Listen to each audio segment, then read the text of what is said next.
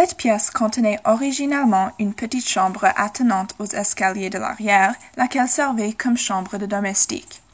La famille avait plusieurs femmes de ménage qui ont habité ici pendant une période de temps.